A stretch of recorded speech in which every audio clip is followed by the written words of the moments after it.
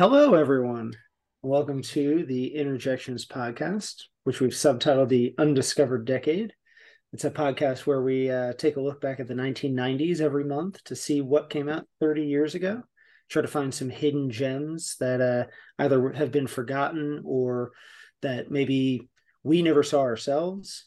And this month, we're actually taking on a film that might be a little popular, but let me first tell you the Ballad of Dudley Riggs. I wanted to give a little history retrospective to show us how we got to this film. Now, Dudley Riggs was born in the 30s and was part of a circus family. And he was a tumbler, an acrobat, a clown. And when he was trying to perform his vaudeville act with his family one time, the audience was booing and throwing things. And he started saying, "Why don't you try to give me something to do?" And so Dudley Riggs is credited with the first person recorded that tried to do improv. So he started up this company after he realized it was kind of fun to get information from the audience and run with that. And he started this thing called the Instant Theater Company. And he started that around 1954 in New York. And eventually they started traveling like he had with the circus. And he settled in Milwaukee, Wisconsin, where, because he had an espresso machine, really what he wanted to do was set up a coffee shop. So he's also credited with being the first person to have espresso in Wisconsin, which is fucking weird as hell. But you never know. So this Instant Theater Company becomes the Brave New Theater, or Brave New Workshop, I believe. And from there, he had a lot of people that you may know that were forerunners of the Second City off in Chicago, or it's kind of like a similar thing that happened with Second City and many other of these improv troupes. Mike Nichols was a part of it, Elaine May, Louis Anderson, Al Franken, Penn Jillette, several people that we have heard of.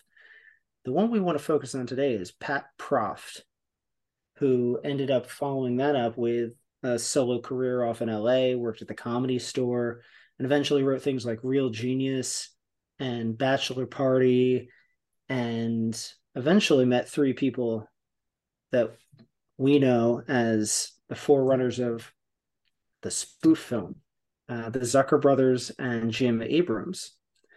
So Zucker, Abrams, and Zucker, the Zaz trio, they made Airplane, and they started off making Police Squad with Leslie Nielsen. And Pat Proft came on when they needed to write that film, and he became best friends with the three of them. And from there, they started making all these other ones, including the one we're talking about today, Hot Shots Part 2. Woo! So this came out in May 1993. But the thing that I wanted to have us focus on when we realized this was coming out was it's not quite a hidden gem, but the spoof film sort of fallen by the wayside. So we want to talk about what happened to spoofs along with our review of this film. So I don't know about you guys, but Jimmy and I decided to watch Hot Shots Part 1 first so that we could know where they were coming from, see if there were callbacks or anything. Oh, yeah. But you have to understand the lore. Yeah. Yeah. I honestly thought I had seen Hot Shots, like the first one, only once, but apparently I've only seen parts of the first one because there were things I just didn't recognize. It's like, so same here. I was very surprised because in my brain I got it confused with there's also a video game series called Hot Shots, which is about golf. And that's what I thought, that this was like another Caddyshack thing. Oh no! Popper sounds like a golfer name. The first one was a Top Gun ripoff, and I still haven't seen either of those movies too. So it's just that's fine.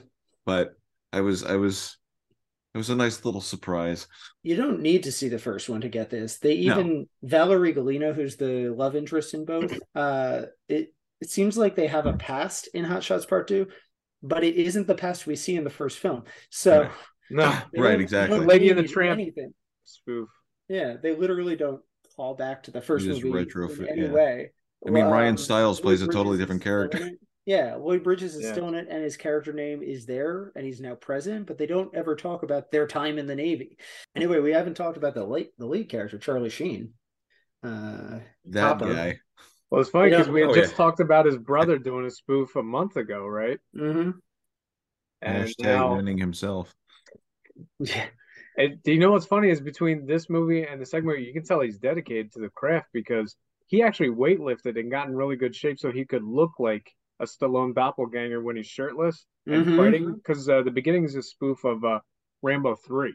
Mm-hmm. And when he's actually fighting, he looks like he's in terrific shape. Yeah, he took off his jacket, and I was like, "Oh." I mean, in the last Hot Shots, he had like a boyish look to him that was like kind of like youthful look, and he was like more rounded in his look face. Like Tom Cruise. He matched Tom Cruise as he should. So like, yeah, no, he definitely did what Corey said. He's not Weird Al and UHF putting on prosthetic muscles. Yeah. I want to say before I forget, I really liked the casting of Cary Elwes in the first film.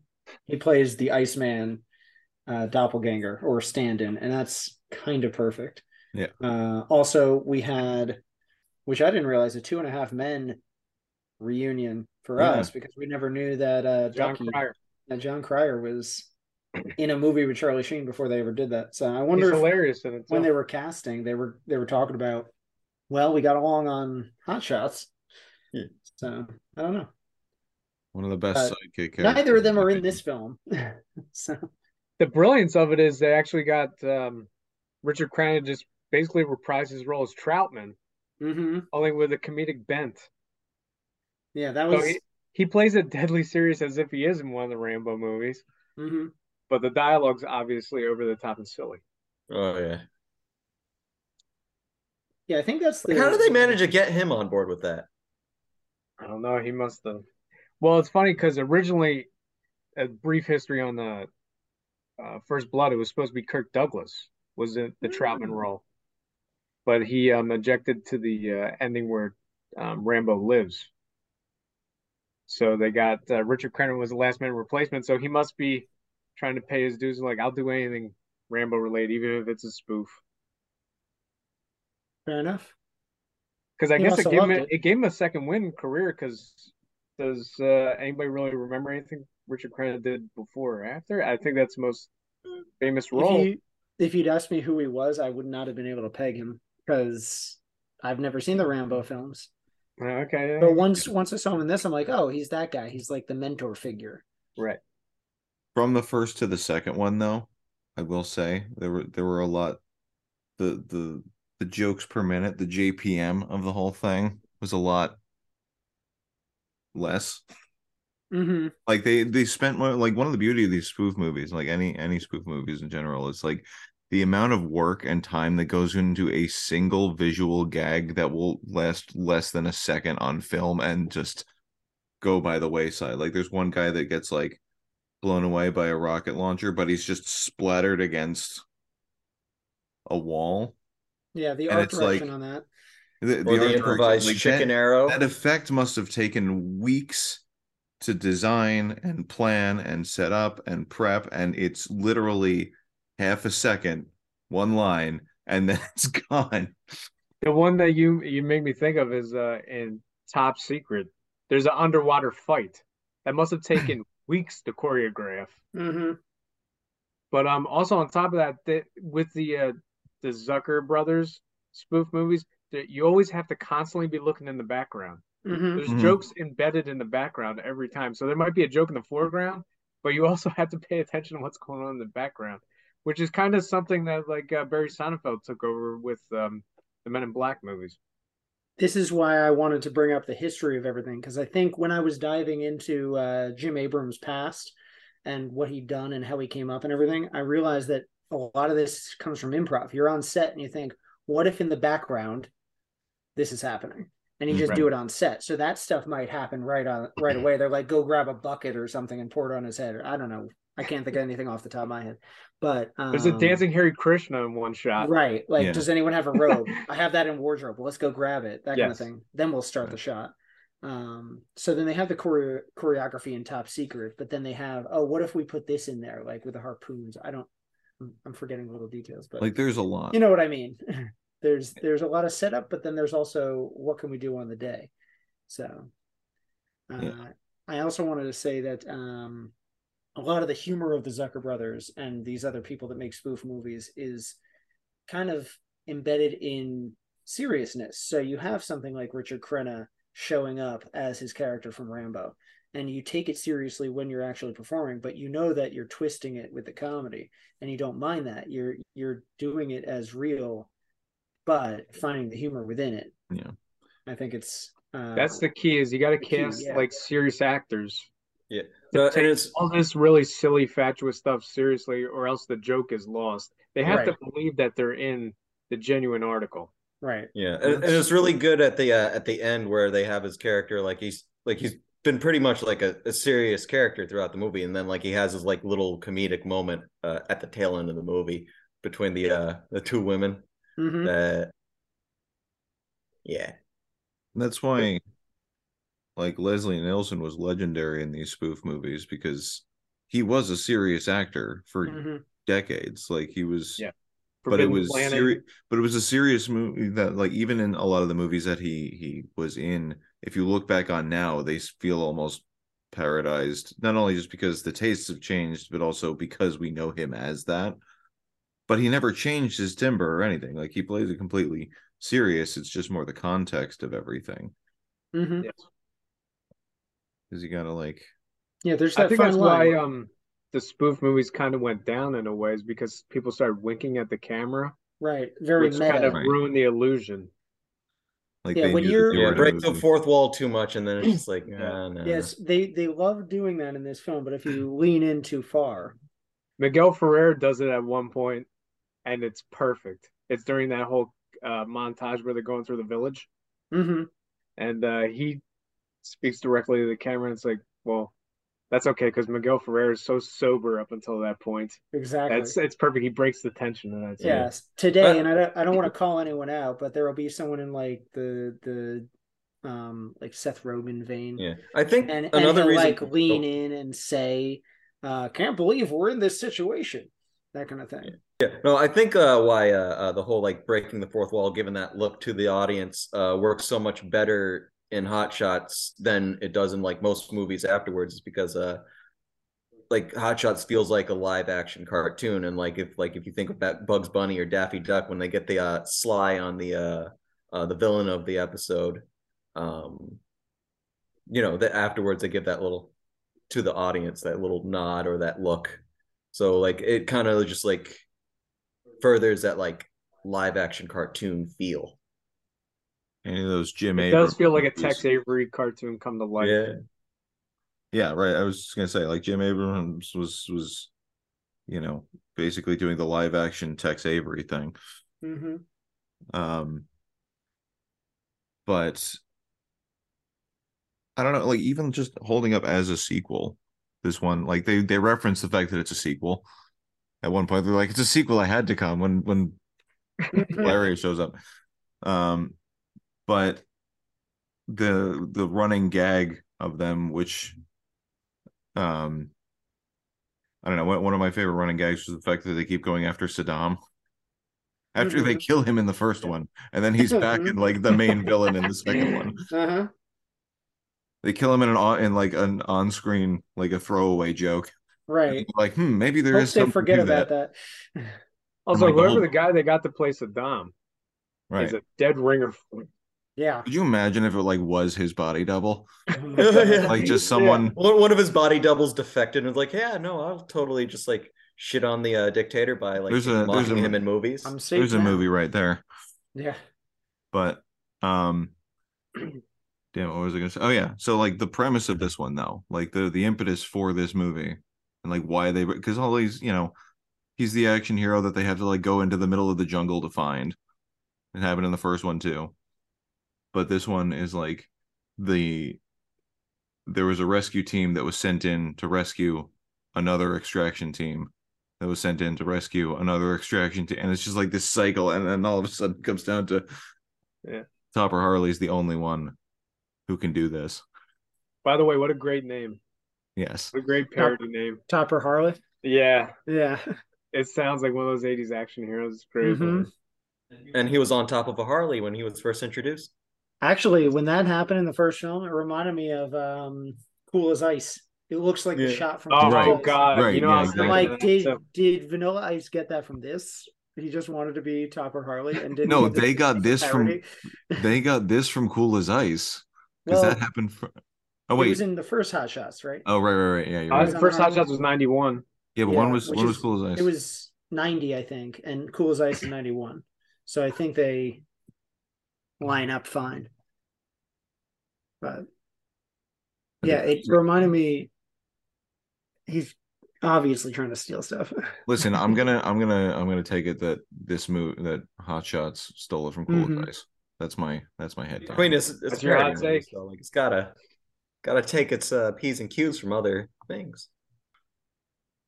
Oh, do any of us have like favorite gags from the movie? I love the Bob Vila cameo. Oh, that's a good one. I forgot. You know what's funny is it would seem maybe dated for today's audiences. Well, that's the thing is going into the downfall of these spoof movies, because when was the last big spoof franchise, like Scary Movie, which was also probably those Zucker and Zucker. Friedberg movies, epic movie, disaster movie, date movie. Yeah, they were trying to recapture the magic, but they all literally take things and just try to remake them rather than parodize. Yeah, and all they do is reference. Isn't that a scene from this movie? Yeah, it's all very like they don't age well. Like the beauty of these is like things like Top Gun and Rambo. Like those things are like legendary movies that had the momentum back then to last forever. So everyone, you watch this, you're like, oh, it's that movie. But if you watch any of the Scary Movie movies now, like they were trying so hard to just parodize whatever was current in 2006 or whatever, that like there will be blips that no one over a certain age will know about at all. Right. Like this movie took on cliches. things that were current rather than things that were all along romantic comedies. If they were doing a date movie as a whole, maybe it would have been better. It wasn't a trope. They were parodizing actual events. Yes. More and more frequently. And it became more like a feature-length Saturday Night Live. Instead of going after cliches, they started going after like pop culture. Right. It's like that's just not going to be evergreen. Yeah, they started becoming like the Razzies because they would make fun of Lindsay Lohan because a month ago she had been in rehab. Right. When they wrote it. And so now, 15 years later, it's not like relevant in any way. Right. Yeah. Michael Jackson, Scary Movie 3. Right. Or like there was one, was it Epic Movie Disaster? I don't even remember which one it was, but they were referencing that like one YouTube video about the guy crying about Britney Spears. Oh yeah. Well, they capitalized right. on trends at the time. They capitalized. So they got their fast money. It was a single use, But hey, just think of it as a way of funding the next project. Right. Well, in your example, though, Bob Vila, maybe people that are 20 now don't know who Bob Vila is. Yeah. But they get the joke that there's a contractor that's teaching. Right. He looks like a generic contractor. Because for me, when the gag with the when Charlie Sheen and his dad is like they're on the boats crossing paths. Yeah. When that happened when I was a kid, that joke went right over my head because like I never seen Wolf of Wall Street. But for me, like you see one military looking guy in a boat and another military looking guy in the boat, and they happen to look very similar to each other, and they say something an aha moment, like in kid brain, just like, oh, just like that's kind of funny because like they're saying almost the same guy, and you think it's just like a funny coincidence. So it's kind of funny in that way. But the beauty of that joke is that you can discover along the way, if you haven't seen those things, oh, they're in Wall Street together. Oh, they're father and son. Oh, they're both making fun of Apocalypse Now, right now, together. Well, since you just brought it up, that's your favorite gag from the movie. For sure. But that's an example of why some of these jokes work. They're things that you can either discover later or already get. Like Animaniacs, I know it's a kid show, but they perfected that sort of spoof because they could do things like have a Marlon Brando caricature. Looney Tunes did this, where they'd have like a Humphrey Bogart caricature. But now we know Humphrey Bogart for the next 100 years because of Well, cartoons like in that. a weird way, these So movies are they almost don't like mind. these movies are almost gateways to other movies because you Exactly. want to see where the references are from. It's not like you were saying in the current day spoof movies. You're like, I don't need to do any more research on what the origin of this was. But back then in movies like this, like for instance, my favorite gag is the scene where they're in the back of the limo making out Topper and the one liaison. And I know because I've seen the I movie had a that feeling. it's from No Way Out, Huh? but that's not like a very popular title from like Kevin Costner's catalog. But if you watch that and you laugh at it, you might go, "Huh, I wonder what they're referencing in this. Let me look into that a little Yeah. further." I just thought it was a bit. But yeah, I know if it divorced from knowing that it's a parody of that, it's just a funny gag in general. Right. The limousine driver's react mugging is hilarious. Yeah, that's what I think the best kind of spoof thing can be. I didn't know No Way Out, so I didn't need the reference, but they're Right. just doing it.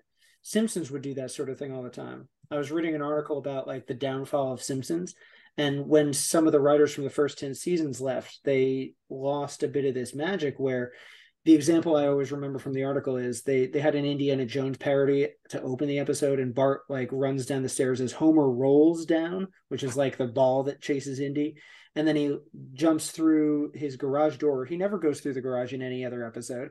He has a hat that he drops that he reaches for and grabs and puts back on like Indy as the door closes. But you don't need to have seen Indiana Jones to get that. They never call attention to themselves as they do that. So they're just taking older things and making the Simpsons do it because they're funny on their own if they're the Simpsons doing it.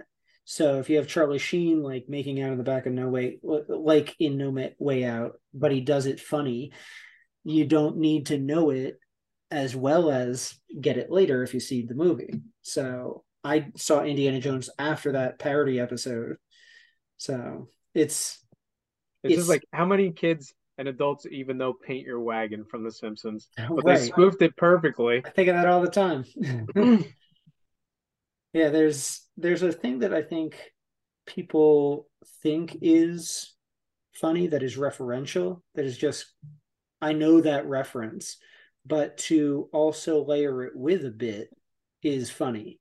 Yeah, And so it's you want to have both. superficially you can just call attention to something and say we're doing a spoof of this, but the added joke of skewering it is what Yeah. makes it magical in these kinds of movies. Right. Mm-hmm. That's like, well, one of my favorite gags. I had a couple actually. Who want to go further into that? Yeah, I can talk about other things because Jimmy and mine are the same. That I loved you in Wall Street bit, but Yeah, there's other ones I Wall like. Street. The body count gag. Yes, that's another one. Yeah, that's a good one. Well, they're just blowing everybody to smithereens, and there's just like a number starts going up and up and up and up, and then it's just like telling whatever the records were at that point until it crowns itself the bloodiest movie ever.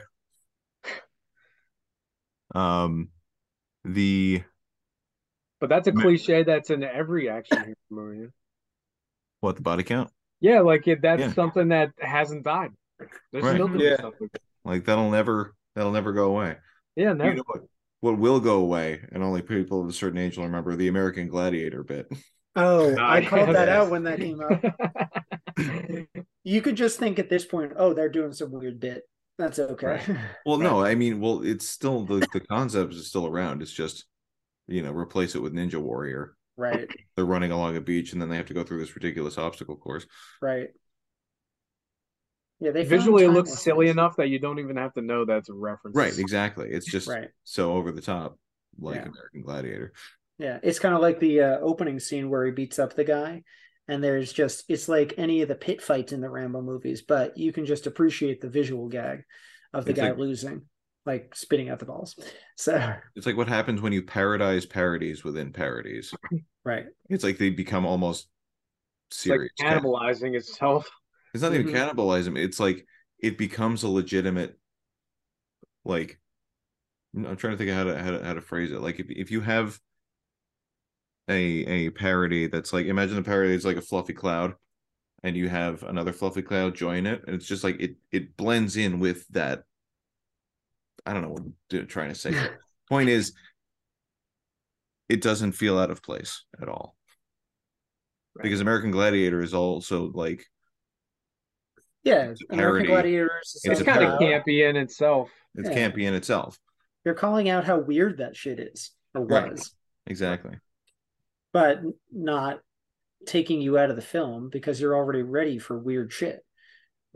So yeah, I think we gotta like draw special attention to how good Charlie Sheen is in these movies, because it's a shame that nowadays, speaking of parodies, he's become a self-parody of himself since that meltdown. Yeah. But he's almost doing a meta thing in a way. But back then, like, even you watch him in Wall Street and he's really good. In Platoon, he's great. And then you see him in these movies and he shows he has a sense of humor about himself. But it's one thing to have a sense of humor, but for him to execute those gags so well, that takes like another talent. Mm-hmm. So he's kind of an underrated actor in a way. Yeah. At least at this point. I mean, it's unfortunate because he shows up in those scary movies later. And right. So it's kind of given up. So I think right now is his peak. Well, so we can appreciate this as time capsules of his good acting. Right. But we're just to show how versatile he is. Yeah. I do like, I brought her up a little bit, but Valeria Golino, she was an Italian actress who was doing a bunch of foreign things up until she showed up for things like these two movies. And I think she has pitch perfect timing as well. Like their chemistry is great. She understands kind of the assignment where you have a straight face when you say ridiculous things. She understands that like women are always sidelined in these, but then she becomes kind of the lead for a lot of their missions. I just like her performance in these, and they're different because she's kind of a different person in the second one. She's mentioned that like this they all are best experiences of her career. Yeah. But it's funny because like I actually recognized her from something else that I've seen recently. Big Top Pee-wee. She was on the morning show for a while. Oh, she is, yes. Yeah. And I'm like, wait, I know that face. What am I? Yeah. But she's like blonde in that one, so I'm like, wait. So I had to go back and look. I'm like, wait. Interesting. So, no, to me, she's great. The funniest performer in the movie is Lloyd Bridges, though. Yeah. Everything he says is hilarious. Everything. And he predated Leslie Nielsen with having the serious reputation and then going. I was going to ask, was Sea Hunt a serious show? Oh, yeah. Okay. Yep. Well, he was actually supposed to be, Leslie Nielsen was supposed to be Lloyd Bridges' character in the original Hot Shots. Really? But Leslie Nielsen turned it down. He's like, well, I think I'm done doing spoof movies with you. But then he ended up doing Naked Gun. I mean, he's doing Naked Gun later. And the thing that really killed these guys, the last big thing they did was Jim Abrams, or actually Pat Proft, finally directed one called Wrongfully Accused, where they're trying to parody spy films and then The Fugitive. Mm-hmm. Leslie Nielsen's like he's trying to chase a man with no arm, and it's not good. Bad. But I think they just lost their juice. So I think they started with that and then following with the scary movies. After they kind of split up after Hot Shots Part 2, actually, and try to make their own things. Like David Zucker had directed, or was it the other Zucker, Jerry? Did Ghost. Jerry did Ghost. He's trying to do like a heartfelt movie. And so they started finding their own way. And I think Jim Abrams, I found a quote from him where it's like, we liked each other. We had no acrimony or anything, or animosity. And it was just that they weren't giving us enough money for all of us to do it. And so too many heads in the same room were starting to get to be too much. And so I think when you have something like Wrongfully Accused, the two, I think it was just Pat Proft, really. When it's just one of them, they didn't have all their power. They needed to be like the Power Rangers coming together and making the whole team, They're a comedic Voltron. Right, Voltron. Come together, man. Yeah.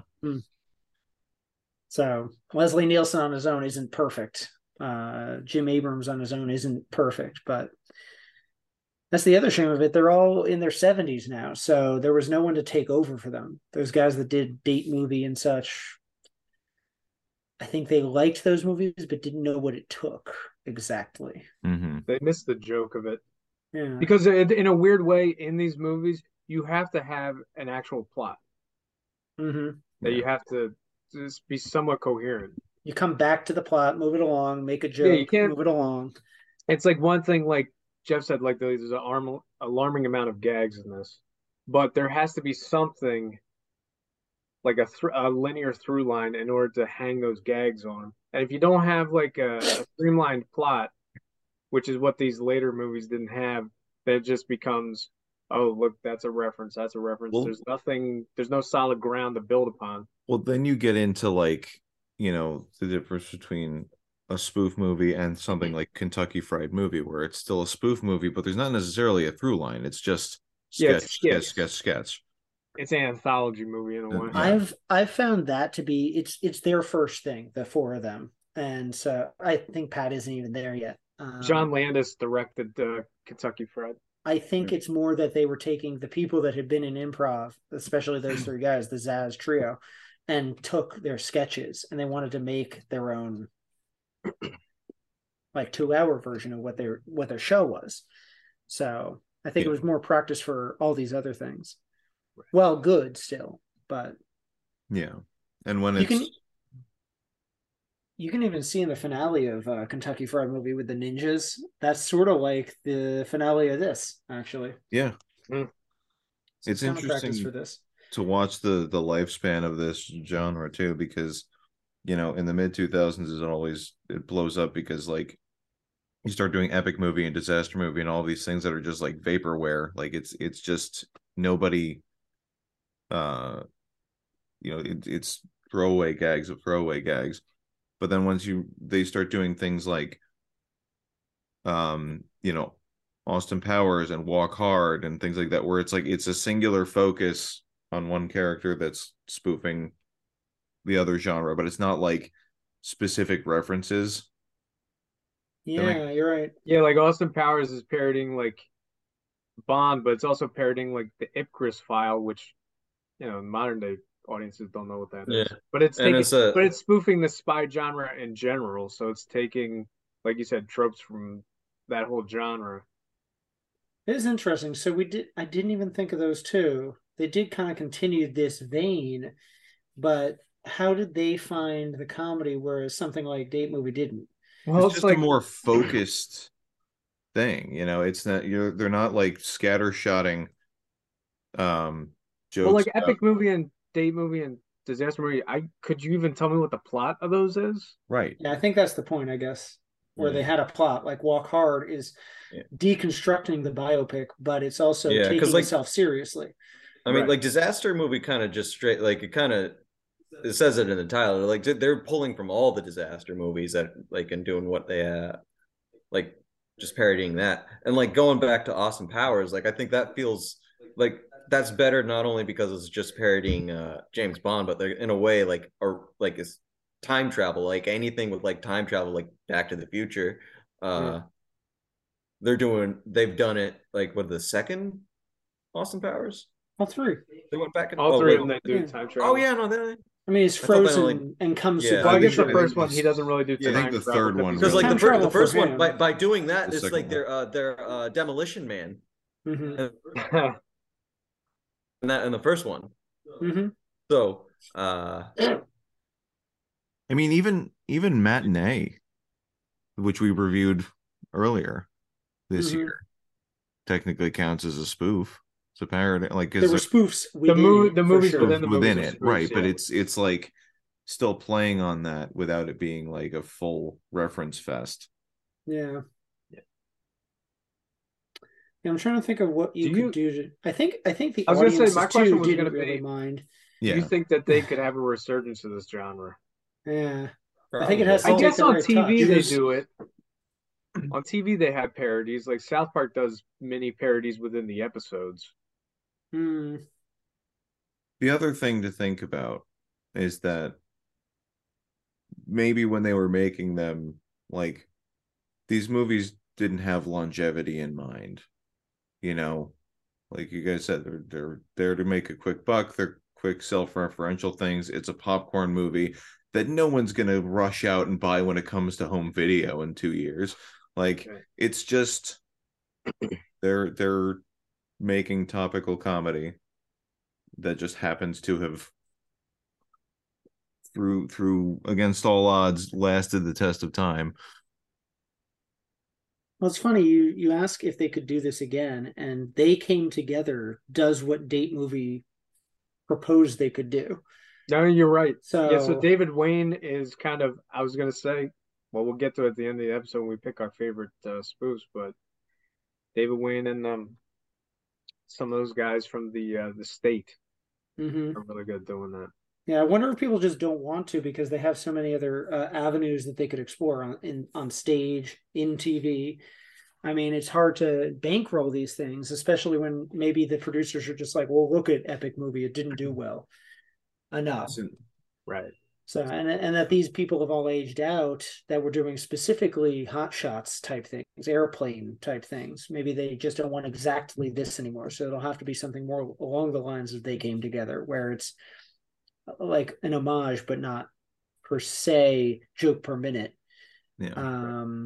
I was going to say, we didn't bring up the godfather of all these comedies, Mel Brooks. Yeah. And the thing is, he's in his 90s now. So he sort of stopped doing this around the 90s. And with Leslie Nielsen. Right. He sort of had his own Leslie Nielsen death knell with Dracula Dead and Loving It in a couple of years. And he sort of lost the juice too, but I think it was more his peak was so perfect. Maybe he didn't want his run to be marred by any bad films, you know? Well, it's funny because you watch that movie, Dracula Dead and Loving It, you can pinpoint why it doesn't work as opposed to Young Frankenstein is because it doesn't even look like a Universal horror movie. At least with Young Frankenstein, he's trying to recreate that milieu. So maybe that's part of it. It's part of what Jeff was saying is they put so much effort into one gag that's going to be on screen for a second that by that point maybe they got, I don't want to say he's lazy, but maybe he's resting on his laurels a little bit where he's like it's going to take too much time to set up that gag. We'll just I wonder what pratfall here.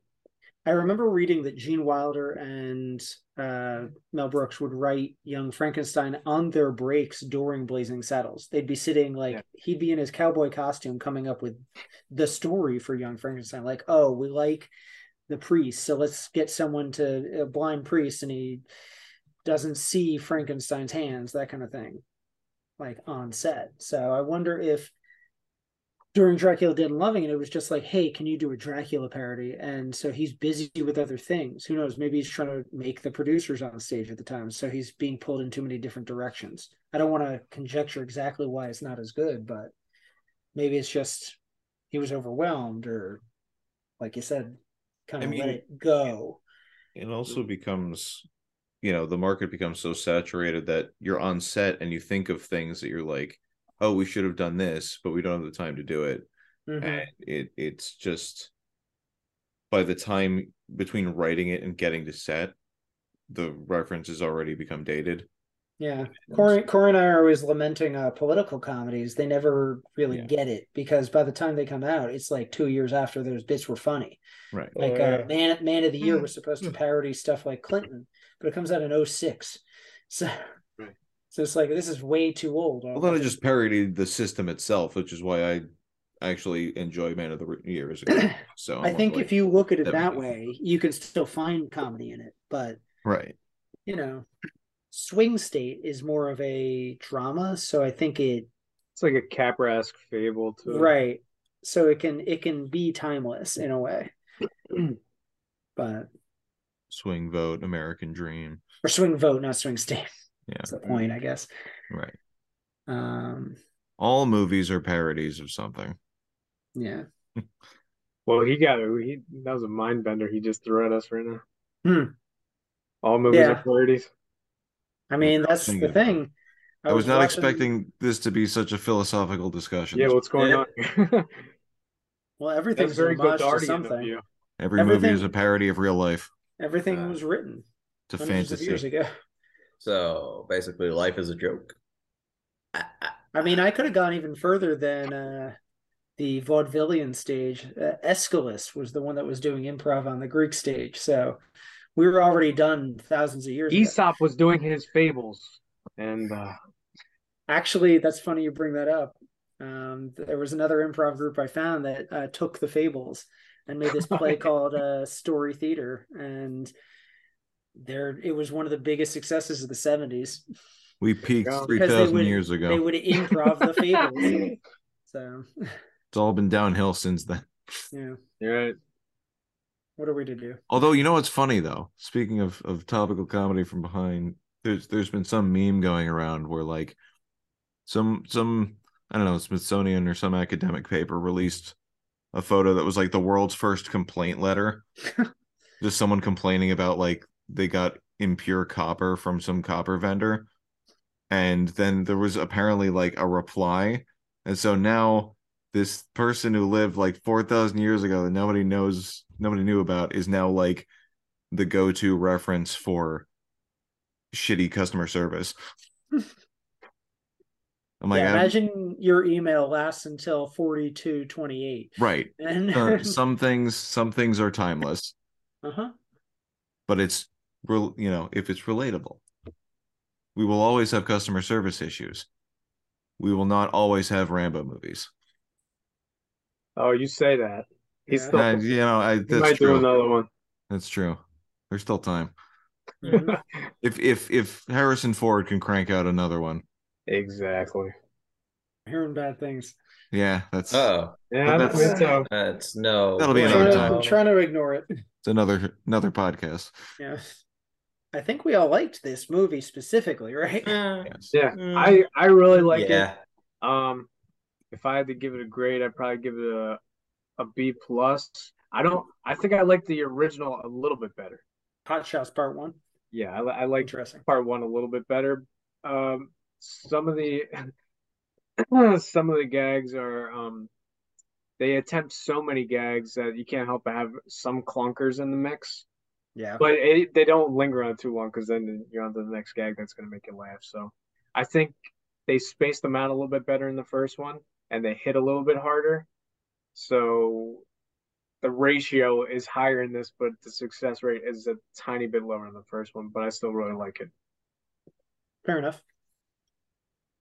I feel kind of similarly. So probably B plus. It felt a little bit slower, but also at the same time they had a bigger budget for this one, so they went more over the top action instead of like filming a bunch of miniature planes flying around.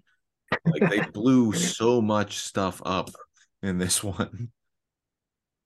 I think that's actually what pyrotechnics was right. And then they were just like, oh wait, we've got so much in the pyro budget, we need to put some on the gag budget here. I feel the same way about you guys, but about 2 instead of 1. I think I liked this more than the first one because of how over the top they go with the explosions and everything. I also saw this one first, like Jimmy and I said. We both had similar situations where we'd seen pieces. So I think it just noses the first one by a hair. So I would say this probably like an A, like straight A for me. And the first one would be like a B plus. So I'd probably reverse it for you guys. No, I might be a little more A plus about it. Yeah, no, I give Hot Shots Part 2 A plus, and then like Hot Shots, the first one, like probably also an A plus. Yeah, I mean I like them both. I love them. They're great. It's almost a good thing they didn't attempt a third one.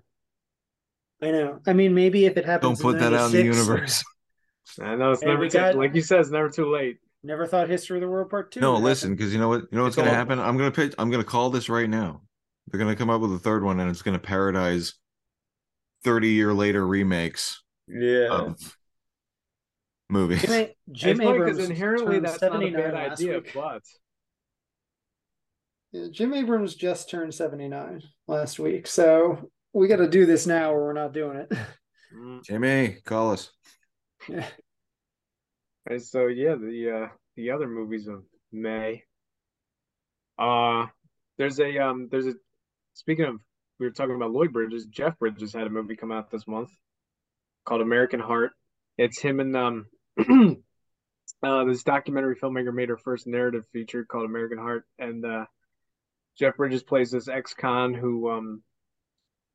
who's begrudgingly partnered up with his strange son, which is Edward Furlong, before Edward Furlong became, strung out. He gives a really good performance, and usually I associate Edward Furlong with being whiny because of Terminator and like Pet Sematary and some of the other things he's done. But he actually gives a really good understated performance. Actually, they both do, and the movie's actually really good. If we hadn't picked Hot Shots, this would probably be a hidden gem. Yeah. One of Tristan's, probably Tristan's favorite Ivan Reitman movie came out this month. Oh yes, Dave. Forgot this. Speaking of political comedy that still is just as fresh as when it was made, but it also has a bit of a, like I was saying, a bit of a Capra-esque twist to it because they get somebody who looks like the president to take over for the president. This is what you were just talking about with the Saddam thing. This is the plot of Dave. Yes, exactly. Where honestly, might be one of my favorite Kevin Kline performances. So this was my introduction to Kevin Kline. This is why he's one of my favorite actors. I don't know. There's something about it where it's funny that we say that they didn't really get the Clinton jokes right away, but in 1993, they're clearly having a guy in office sleep around with his secretary, and the Kevin Kline, the person that's actually president, has a heart attack, but he doesn't die. So they have the same person, like the person that's going around as his doppelganger for parties and like ribbon cutting ceremonies, come in and just perform speeches for him. And they think this will work. But they end up finding out that he cares about policy just as much as the American person should.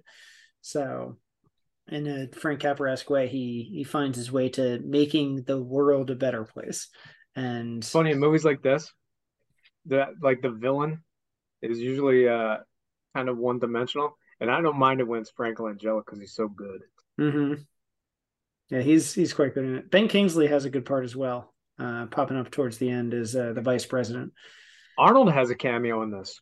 Mm-hmm. And he's joking about maybe I'll have a political career. Yes. 93. Yeah.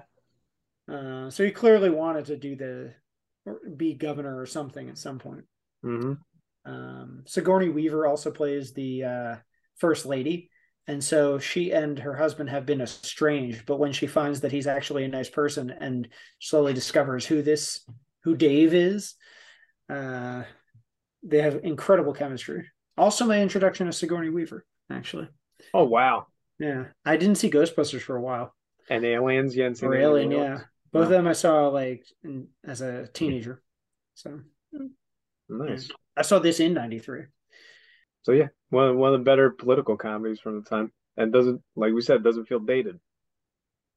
Much Ado About Nothing, Kenneth Branagh's adaptation of the Shakespeare play, which has an all-star cast. Yeah, sometimes I almost forget how many well-known actors are in it. You got Denzel, you got Michael Keaton, Robert Sean Leonard, who isn't really relevant nowadays, but Kate Beckinsale, one of her first movies, Emma Thompson, who's perfect at delivering that Shakespearean dialogue. She narrates, and she's kind of the main focus of the movie. I always thought the movie's a little overrated, and plus there's a bit of a clash in tones. It's good. I don't think it's my favorite of his Shakespeare adaptations. In fact, of the frothier ones, I probably like Love Labor's Lost a little bit more. For me, the pinnacle is his Hamlet adaptation. Mm-hmm. I have seen none of his Shakespeare adaptations. I got to get around to that. Yeah.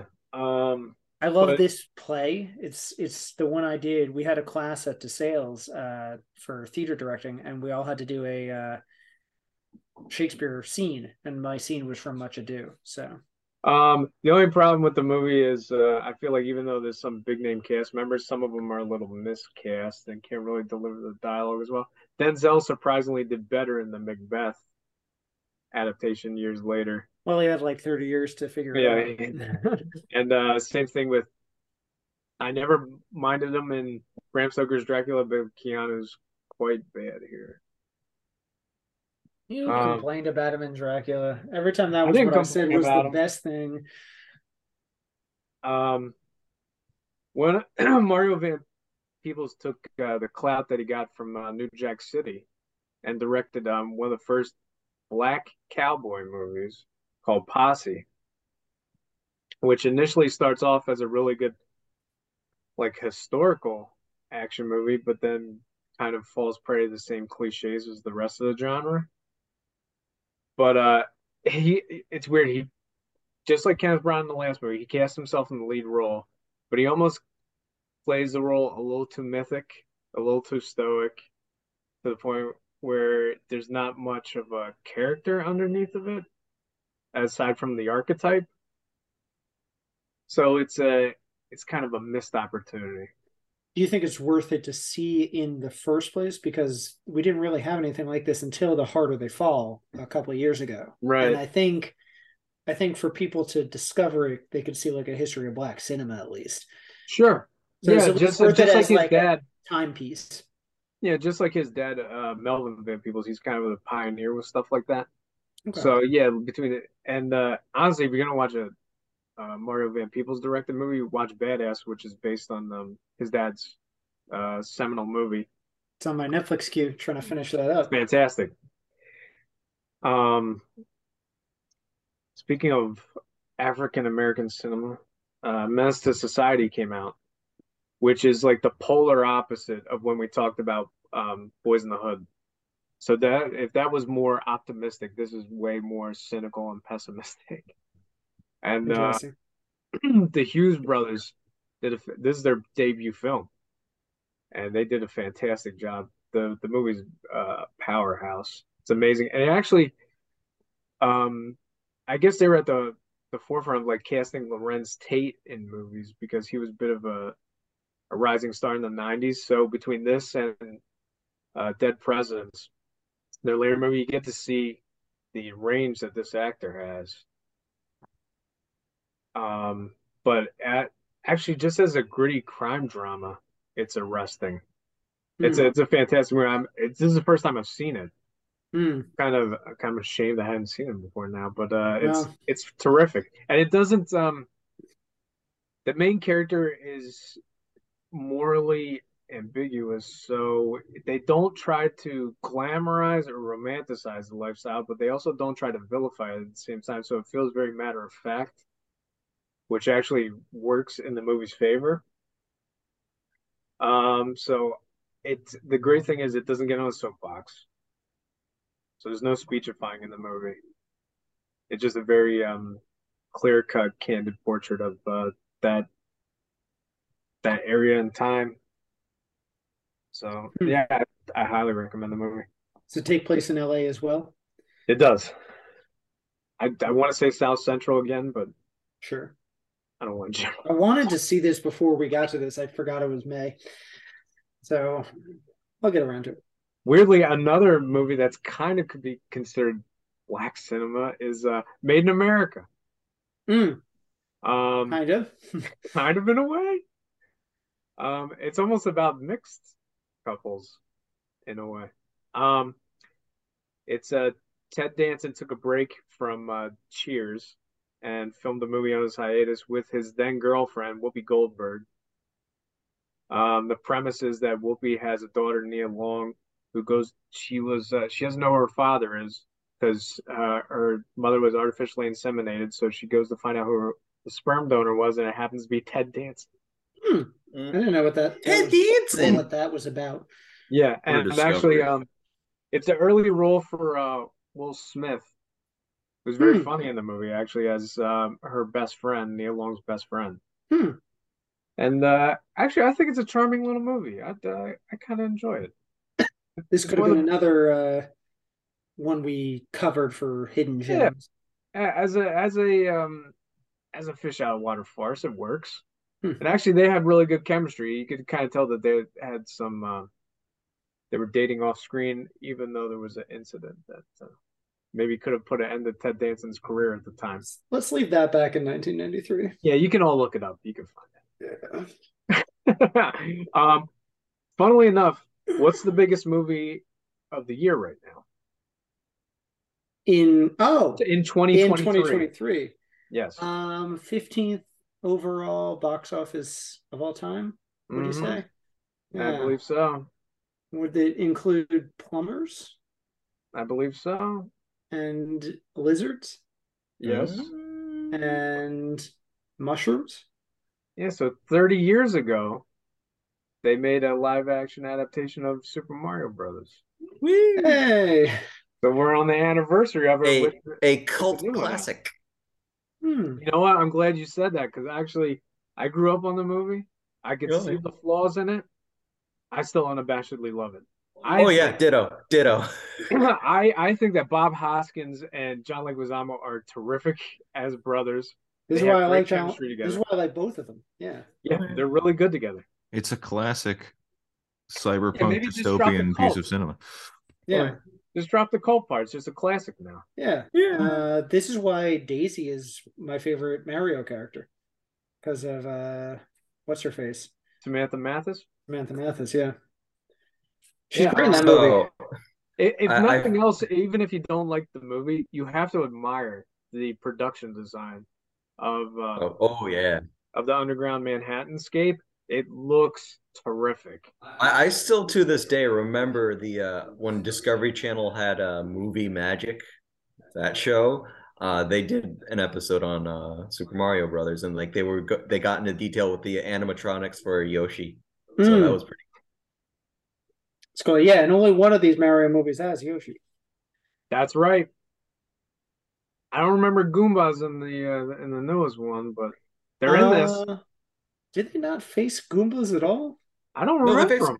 In the original? No, in the new movie. There were like one or two of them. You're the only one of the four of us that hasn't seen the new one. Oh yeah, I'm the loser. No, you're not. You're fine. Stay under the credits. Oh, wait. It's not bad. It's just kind of there. Oh, yeah, it's weird that it's for kids. I prefer this, obviously, but colorfully it's for kids. But honestly, listen, that movie's a parody in itself too, because it's all references. Yeah, you're right. Yeah, but you know what's funny? This was speaking of being introduced to actors for the first time. This might have been my introduction to Bob Hoskins because I hadn't seen Roger Rabbit yet. Same here. And so I thought I didn't know that he was British. Yeah, I thought he does a great Brooklyn accent. Oh yeah. Wait, who was? I never really thought Bob Hoskins. What? You didn't know he was British? No. You haven't seen? Oh my god! It just blew your mind. You haven't seen Mona Lisa? Holy cow! Yeah, man. Hey, don't Mamma mia! Hey, come on, Luigi, you're a come dog over here. daddy. Hey, what do you want more than anything in the world, Luigi? A piano. I did not realize his nickname was also the Cockney Cagney. Oh yeah, wait, really? Yep. According to IMDb. Yeah, so he's fantastic in the movie, and whether the production was a nightmare as it was been described over the years, I feel like it doesn't show on screen because the casting and everything's great. I was at a panel about like making art yesterday, and they were talking about like sometimes you have to let yourself fail to see what you can improve, and sometimes the best art comes from accidents. So I think sometimes cult classics don't just mean classics in our sense of the word that we're talking about Mario, but like sometimes you can appreciate the good stuff in the bad, and this isn't say bad to us. Right. So I think besides being subjective, it's like even if a production's rough, you might be able to make a hidden gem. It's funny because now I think about it, I'm like, I appreciate they didn't do just a transposed adaptation like the new one, which they basically just recreate the world of the video game. They kind of they morph it and adapt it, and I don't want to say mongrelize it, but make it a little bit different to the point where I don't think you even need to play the video games to get invested in the movie. That's the thing about the 90s, I think, where the way you make a thing is trying to either make it as serious as possible, or like, what could we do to make this ours? Sometimes they don't even read the material or play the games or whatever. So they just get a bit of information and try to make it from there. So he's walking in the office. Hey, you know what my kid picked up the other day? It's about these two guys. One's red, one's green. What do you think? He's trying to explain to me he's a fucking plumber and some dinosaurs in the sewer. What's their last name? And mushrooms. Their both last name is Mario. Who cares? Super they don't Boots. care about details. Luigi Hey, who is that guy that did that fucking rabbit movie? What are we? Yeah, too many times with movies these days, they try to make a mythology and make it so precise that you won't get called out on something. Yeah, because the internet is an unforgiving pile of assholes. I want to go on a short tangent real quick. I read a thing today or the other day that apparently when they were making Return of the Jedi, because they noticed that the blue lightsaber would disappear against the blue background of the sky of Tatooine for Luke, they made it green. And when asked, how do we explain that Luke has a new lightsaber, Lucas is like, who cares? The worst you're going to get is a letter from Starlog. So imagine the days when you didn't have to worry about the internet. Lore. Yeah. And they made a scene. They have a deleted scene where Luke is making a new lightsaber, but they cut in a line, and this is all you need. Vader's like, oh, I see you made a new weapon. Now you are a full Jedi. And it's in his mask, so he may not have even said that on set. That's something they got James Earl Jones to do, to cover it, like they all retroactively try to create lore from things, and it's like it gets convoluted after a while. And now there's a whole comic book series about Luke making his lightsaber. It's like there's comic books, there's like all of these in-between shows on Disney Plus. Like a fleeting line in a movie back then can just become expanded into a whole. That's where Rogue One came from. I know exactly.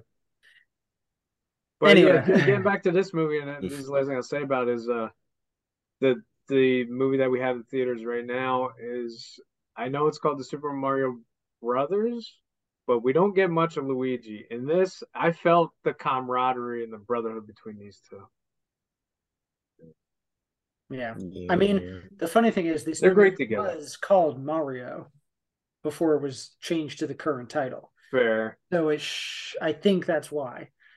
This is supposed to encompass the thing. I think it should have been called Super Mario World, because then it would have been encompassing all the stuff. You get Donkey Kong, who isn't really in the Mario games. Well, this ended on a cliffhanger. They could have this potentially done well. We could have expanded this. Daisy wasn't in this new movie. She could show up in the new one.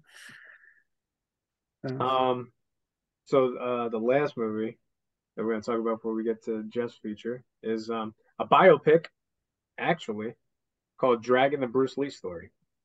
Oh, weirdly enough, I like this better than any Bruce Lee movie. They do a weird thing. It's kind of almost innovative in a way, because they take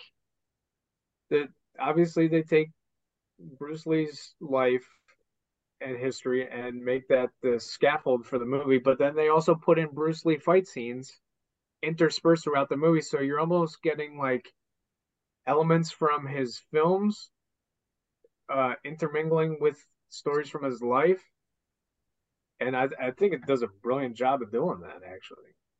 And so the structure is sound. Yeah, the structure is great because it's not a straight biopic, and it's not formulaic in any way. So, and I think Jason I know they took liberties on his back injury too. I think they did take a lot of liberties with stuff. But I mean, I don't want to say in a way that it's definitely heightened, but it's extremely entertaining. It's probably Rob Cohen's best movie outside of Dragonheart. Not The Mummy 3? No. Mm-hmm. Let's not get crazy. Yeah. So yeah, that takes us to Jeff's featurette. Poster boy. Oh boy. Now, I will say that this you may know right away, but let's see what you think. Let's just go straight to it. Can't wait for this.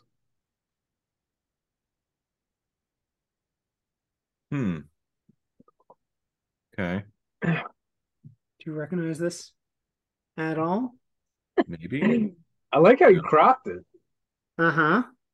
I'm learning on Photoshop. Yeah, Jesus. This is an educational podcast now. Mm-hmm. All right. So we're looking at. You don't recognize this right off the bat, right? I don't. Okay. So you can describe it, but I'm pretty much there's nothing to like step forward to. So we'll give you hints, but I don't have any other real images. I have a tagline I can show you. I'm actually kind of astonished how you did this. Mm-hmm. So it's currently all right. So it's separated into 3 sections. Bottom part is mountains, middle part is sky, top part I'm assuming is some sort of ominous cloud. There's a helicopter flying through it. No. Mm-hmm. That's Jake. Oh, maybe it's the ground. Maybe it's someone flipping upside down. Is this MASH? Is this... MASH. No, that helicopter's red. It can't be MASH. There's a helicopter MASH that could very well be like flipping upside down, but it's not. Or maybe that's just. Oh my God! Yeah, I don't know. This is tough. It's a weird optical illusion thing because you don't know where it's coming from. You might be on the side of the mountain. One's in the mountain. 1 second. One's on, but I can't tell if it's like if he's flying over the mountains or like past the desert. What's he doing over there? I think I'm trying to look at it upside down. This is very confusing. Is this volcano? You don't know what this is either. It looks like a volcanic ash. No, I don't. This is bugging me. All right, I'll give you a tagline. I could have swore Jimmy would have known. But I know. No, you know what it is? No, okay. I see what this is because this is all. Hang on, I'm not looking at the tagline yet because I can tell where Tristan did the Photoshop job. Otherwise, yeah. Otherwise, they are not doing that. So there's a rock. Snowpiercer. That's what it is. That's the original. An avalanche of thrills. Okay. I want to read that. Maybe Bernard of the New York Post.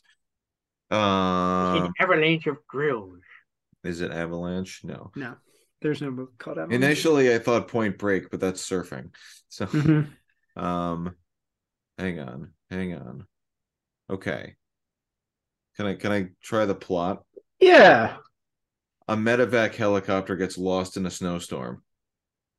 On its way, they're trying to deliver the president or something. I don't know. No, too far.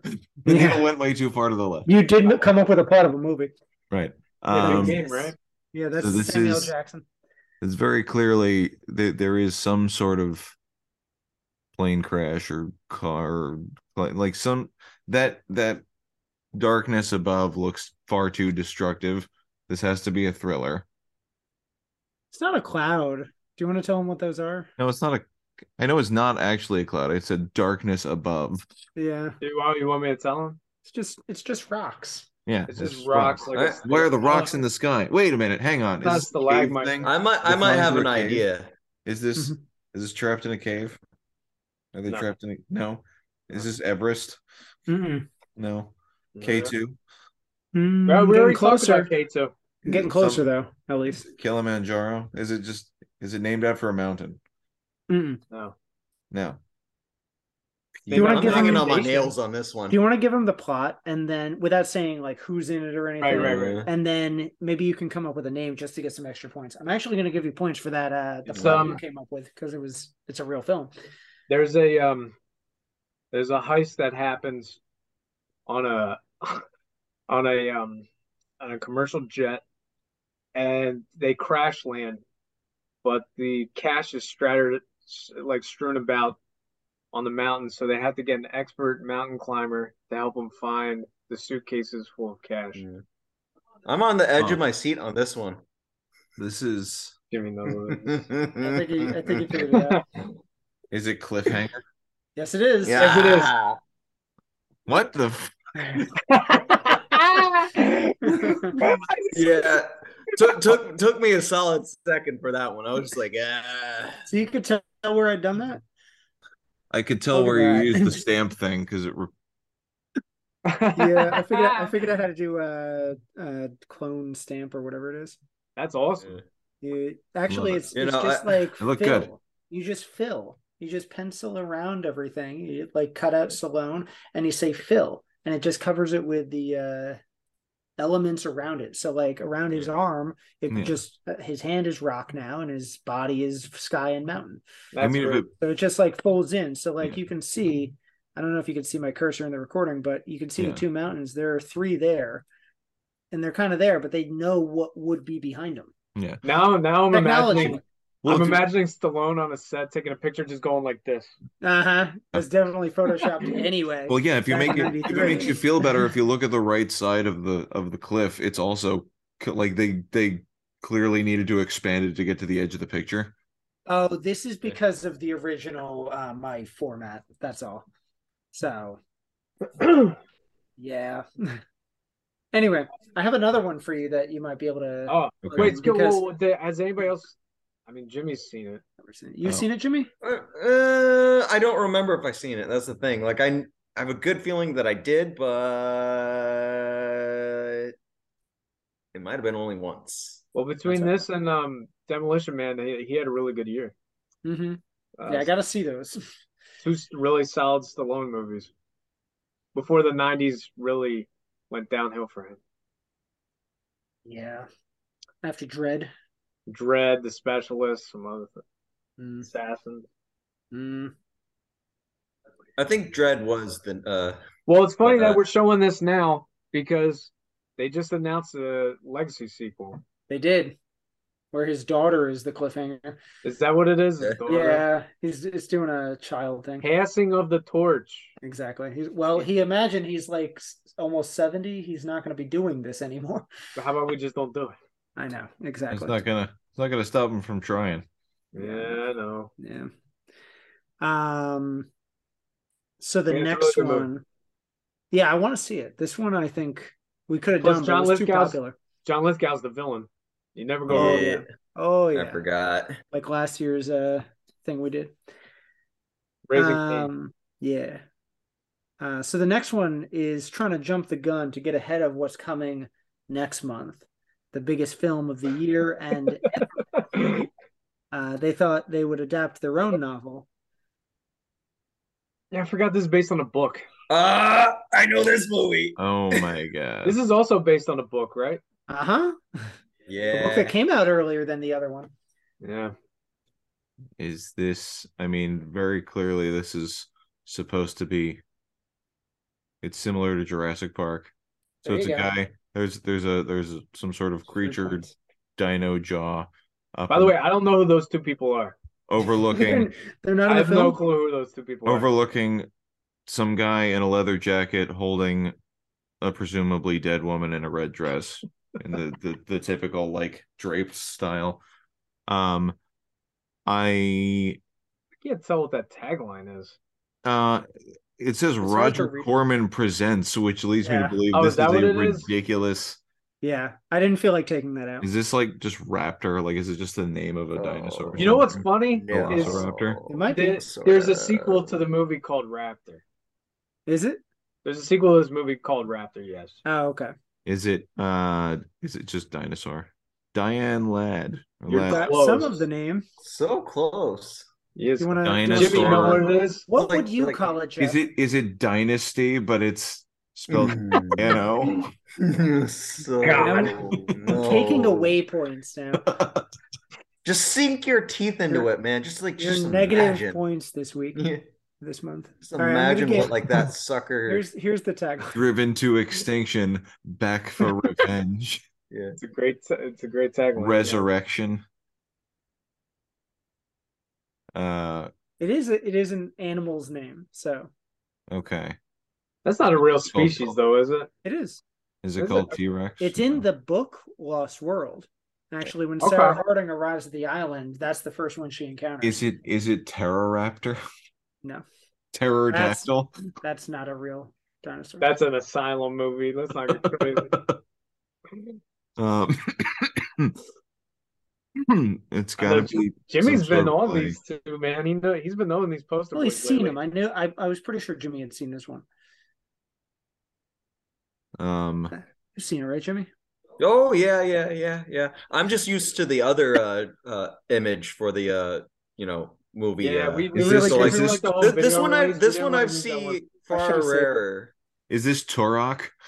No. They should do a Turok movie. You're right. It's Carnosaur, man.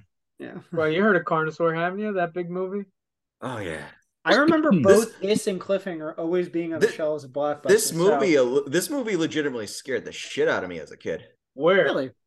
Yeah, no, for some reason, like I saw it like really late at night. I like rented it from like Blockbuster or some crap like that, and like I watch it. I'm like, yep, no, not watching this again because like I watched it really late at night. Oh, yeah. I just rewatched it. Yeah.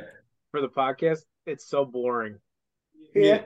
Really? Yeah, well, they because obviously they had a limited budget, so they couldn't show the dinosaur too much.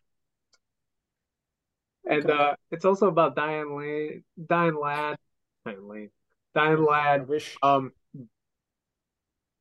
Weirdly enough, cross fertilizing the dinosaur eggs with her own. She's birthing dinosaur. Yeah, I don't even. It got really weird. Like even for a little kid, it's just like wait.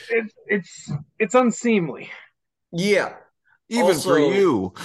For some reason, I watched the crap out of the sequels. The sequels were just sequels have better posters. They're cooler. They're more sci-fi-y. Yeah, the sequel, like the second one, I know in particular because for some reason I rewatched that recently. So it's straight up aliens ripoff.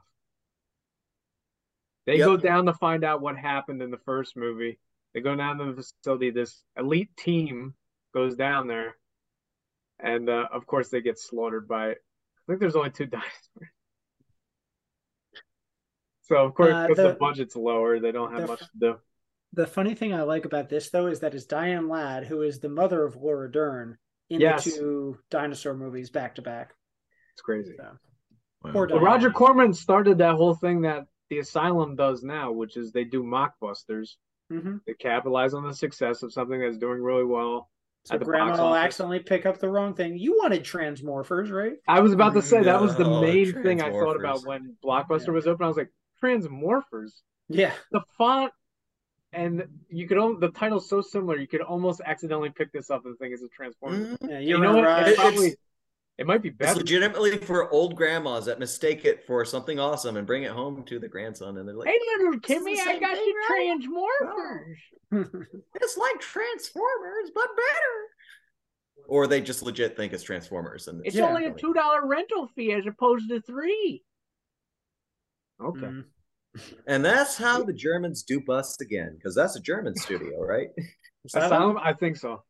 Yeah, like they outsource all their filming overseas. It's like why their English is so way off and like the budget is so low. Well, they also take effects that are like plug-in effects. Oh yeah. Yeah, so when the effects look really good, you can tell like that was a program they bought. they just manipulated those effects. It's like what was the thing that we used to make a ninja attack? The little fire that you can make at the bottom. Oh, we're behind a wall of flames. Yeah, exactly. Anyway, so we want to talk I about know we usually do favorite performance by a specific actor, but we don't really need to do Charlie Sheen because we all think Hot Shots is his best. But he was a hot shot in Hot Shots. Corey had suggested, and he kind of talked, as I was saying, we were going to do our favorite spoof. So I had sent you guys a list of all the parody films that are out there. We kind of went through all these different people that have made, different things like Mel Brooks. Who else has done a bunch of films? Like the guys behind South Park have Basketball, Well, that's like Myers that's Zucker's. A bunch. Basketball is a Zucker. Is it really? Yeah. David Zucker. Look at that. Yeah.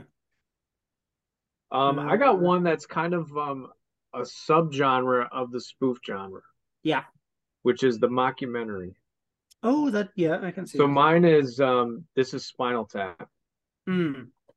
Which is basically like it's a spoof of those rock documentaries I used to get during the time, like Give Me Shelter. This is The Last Waltz. Stop Making Sense. It's also Rob Reiner's first directorial movie. But I mean, it feels like a Christopher Guest movie, but because he took, obviously, him and his collaborators took that template and he ran with it. Hmm. But everything in that movie is so perfect that you're almost like, I'm not sure. I'm not sure if this is a real band or not. This could be a real band. If I didn't know these actors from later things, this could be a real band. Well, they actually play And then they instruments, toured. and Yeah, so it actually they took did A off. Mighty Wind. They all Yeah. know what they're doing. So it's kind of funny when that sort of thing happens. Matter of fact, Known as a lark, and then it they're ends up filming a being. belated sequel, I think, right now. This is tough. There's so many good ones that you're not sure what. Oh fuck! I forgot about all the Edgar Wright movies. Those are technically, spoofs. Yeah. So there's someone that's trying to do stuff that's well, because we were talking about, you know what, Tristan, I got one for you, maybe. Mhm. I texted you last week about one. We were just talking about David Wayne. Yeah, that's what I was thinking of. I was gonna maybe go with that because I want to go with Young Frankenstein. That's my favorite Mel Brooks, but That's great. I think I might like Wet Hot American Summer the most in this example. So I think I'm gonna go with Wet Hot American Summer. Awesome. 1941. Oh. Oh, okay. Again. You know what? Yeah, 1941. I love 1941. I think that's one of Spielberg's most underrated movies. Yeah. I didn't know it was Spielberg until I played it, and then I saw it in the credits. I'm like, wait, what? Best movie I ever, one of the best. Talk about taking putting a lot of effort in the sight gags. Like all those Rube Goldberg device sight gags that happened in that movie must have cost a fortune. Oh yeah. I'm thinking it specifically the Ferris wheel one. Oh yeah. Where it comes off the hinges and just rolls. Just the opening for 1941, just that sealed the deal for me. I was like, no, yeah, because it opened like Jaws. Yeah, might be my favorite Belushi performance outside of Animal House. Yeah, and then the whole throwing the just start off with Jaws, and the next thing you know, the woman in the water she's getting tugged around, and it's a periscope to a Japanese. Yeah, the periscope. It's great. It's that's a great spoof. Oh, that was a good one, Jimmy. I like that. Oh yeah, it's its own thing, but last year's Weird Al movie was pretty good. Weird, yeah. That's almost that's like a walk hard kind of. Yeah. And I forgot. I know you don't really like him, but an actor that we didn't even mention in Hot Shot Part 2, Rowan Atkinson. He came out with his own Bond parody, Johnny English, and had a sequel to that. I only saw the first one. I liked it, but I also they made a lot of spy spoofs after Austin Powers, which kind of diluted it a bit. I was just happy that Mr. Bean was talking. Would you consider Spy Kids to be a spoof?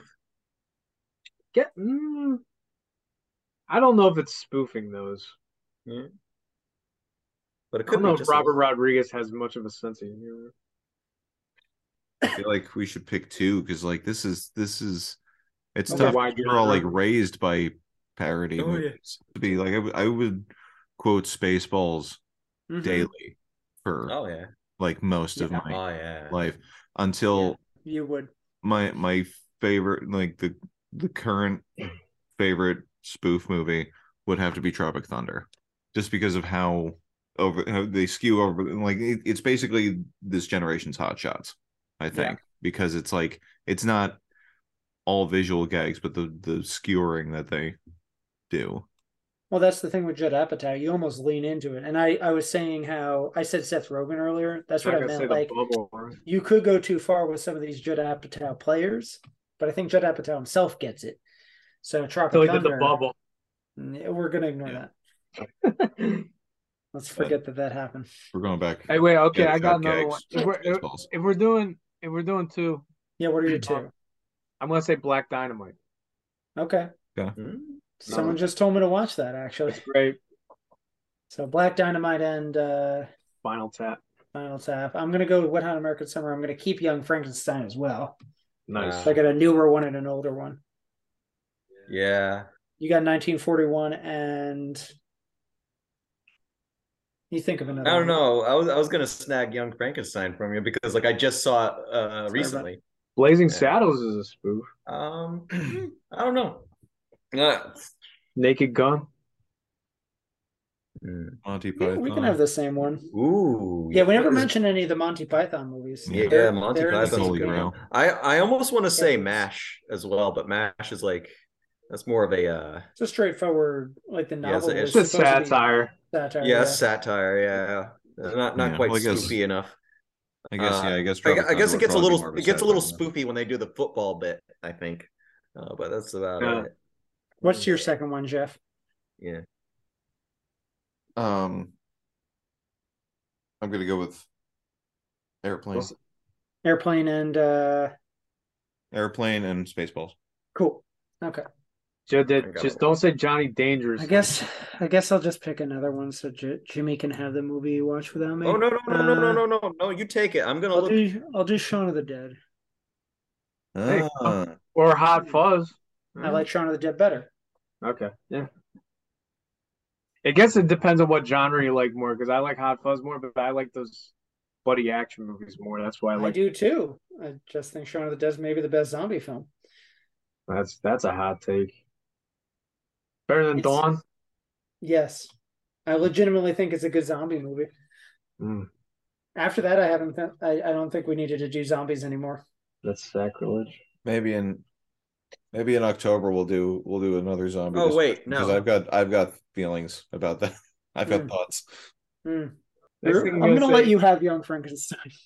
Okay, fine. I'll take Young Frankenstein. I know that was cringe, but worth it. At least it's in the list. 1941 isn't even in the list of these parodies. I guess it's not considered a parody, but I think it is. Well, it's probably on the same lines as. I mean, Spielberg's parodying himself a little, especially when he did with that Jaws bit at the very beginning, and like, he's spoofing like World War II melodramas, which hasn't really ever been done otherwise. No, that I can think of. They probably that movie tanks, so it's probably sacrilege to people. I mean, doing it in what year did it come out? 80? It was right after Jaws, so yeah. So I'm sure all the boomers were like, "How dare you?" Yeah, Slim Pickens was like, actually, not even the boomers. He's a boomer, so it'd be like. Actually, not gonna lie. Anytime I remember like bringing up 1941 to like a lot of like adults at the time that I watched it. I was a teenager, and they were like, "Oh yeah, no," they're like. So I don't know. I just remember critics. Maybe it didn't do so well because like they didn't realize it, like they just like they didn't expect that from Spielberg, because like I didn't realize like it didn't feel like a Spielberg movie watching it, honestly. So that's our episode on Hot Shots and the spoof genre. I hope you enjoyed us lamenting its loss. Hopefully someday we'll see a resurgence of the genre. I would like to see it again. Maybe we'll be the ones to bring it about. Well, if Jim calls Jeff, then we'll know. Yeah. To make Hot Shots Part 3. Let's go write some stuff. 33 and a third. Next month, we're going to be covering something that was counter-programming to Jurassic Park. Came out the same weekend. We had all never heard of it, but it has James Spader and Mandy Patinkin in it. And I don't know that any of you know anything about this, but it's basically about gambling, it seems. It's like a proto-Rounders or something. Yeah, so it could be interesting. About poker. So I think you'd like this, Jeff, hopefully. It's called The Music of Chance. It's barely out there, but that's why it got demolished by Jurassic Park. So as it should have been. They clearly were just like trying to fit it in right as much as they could. So, but we'll see. Maybe this is the perfect example of a hidden gem, something no one's ever heard of, so we can bring it to the audiences. Yeah.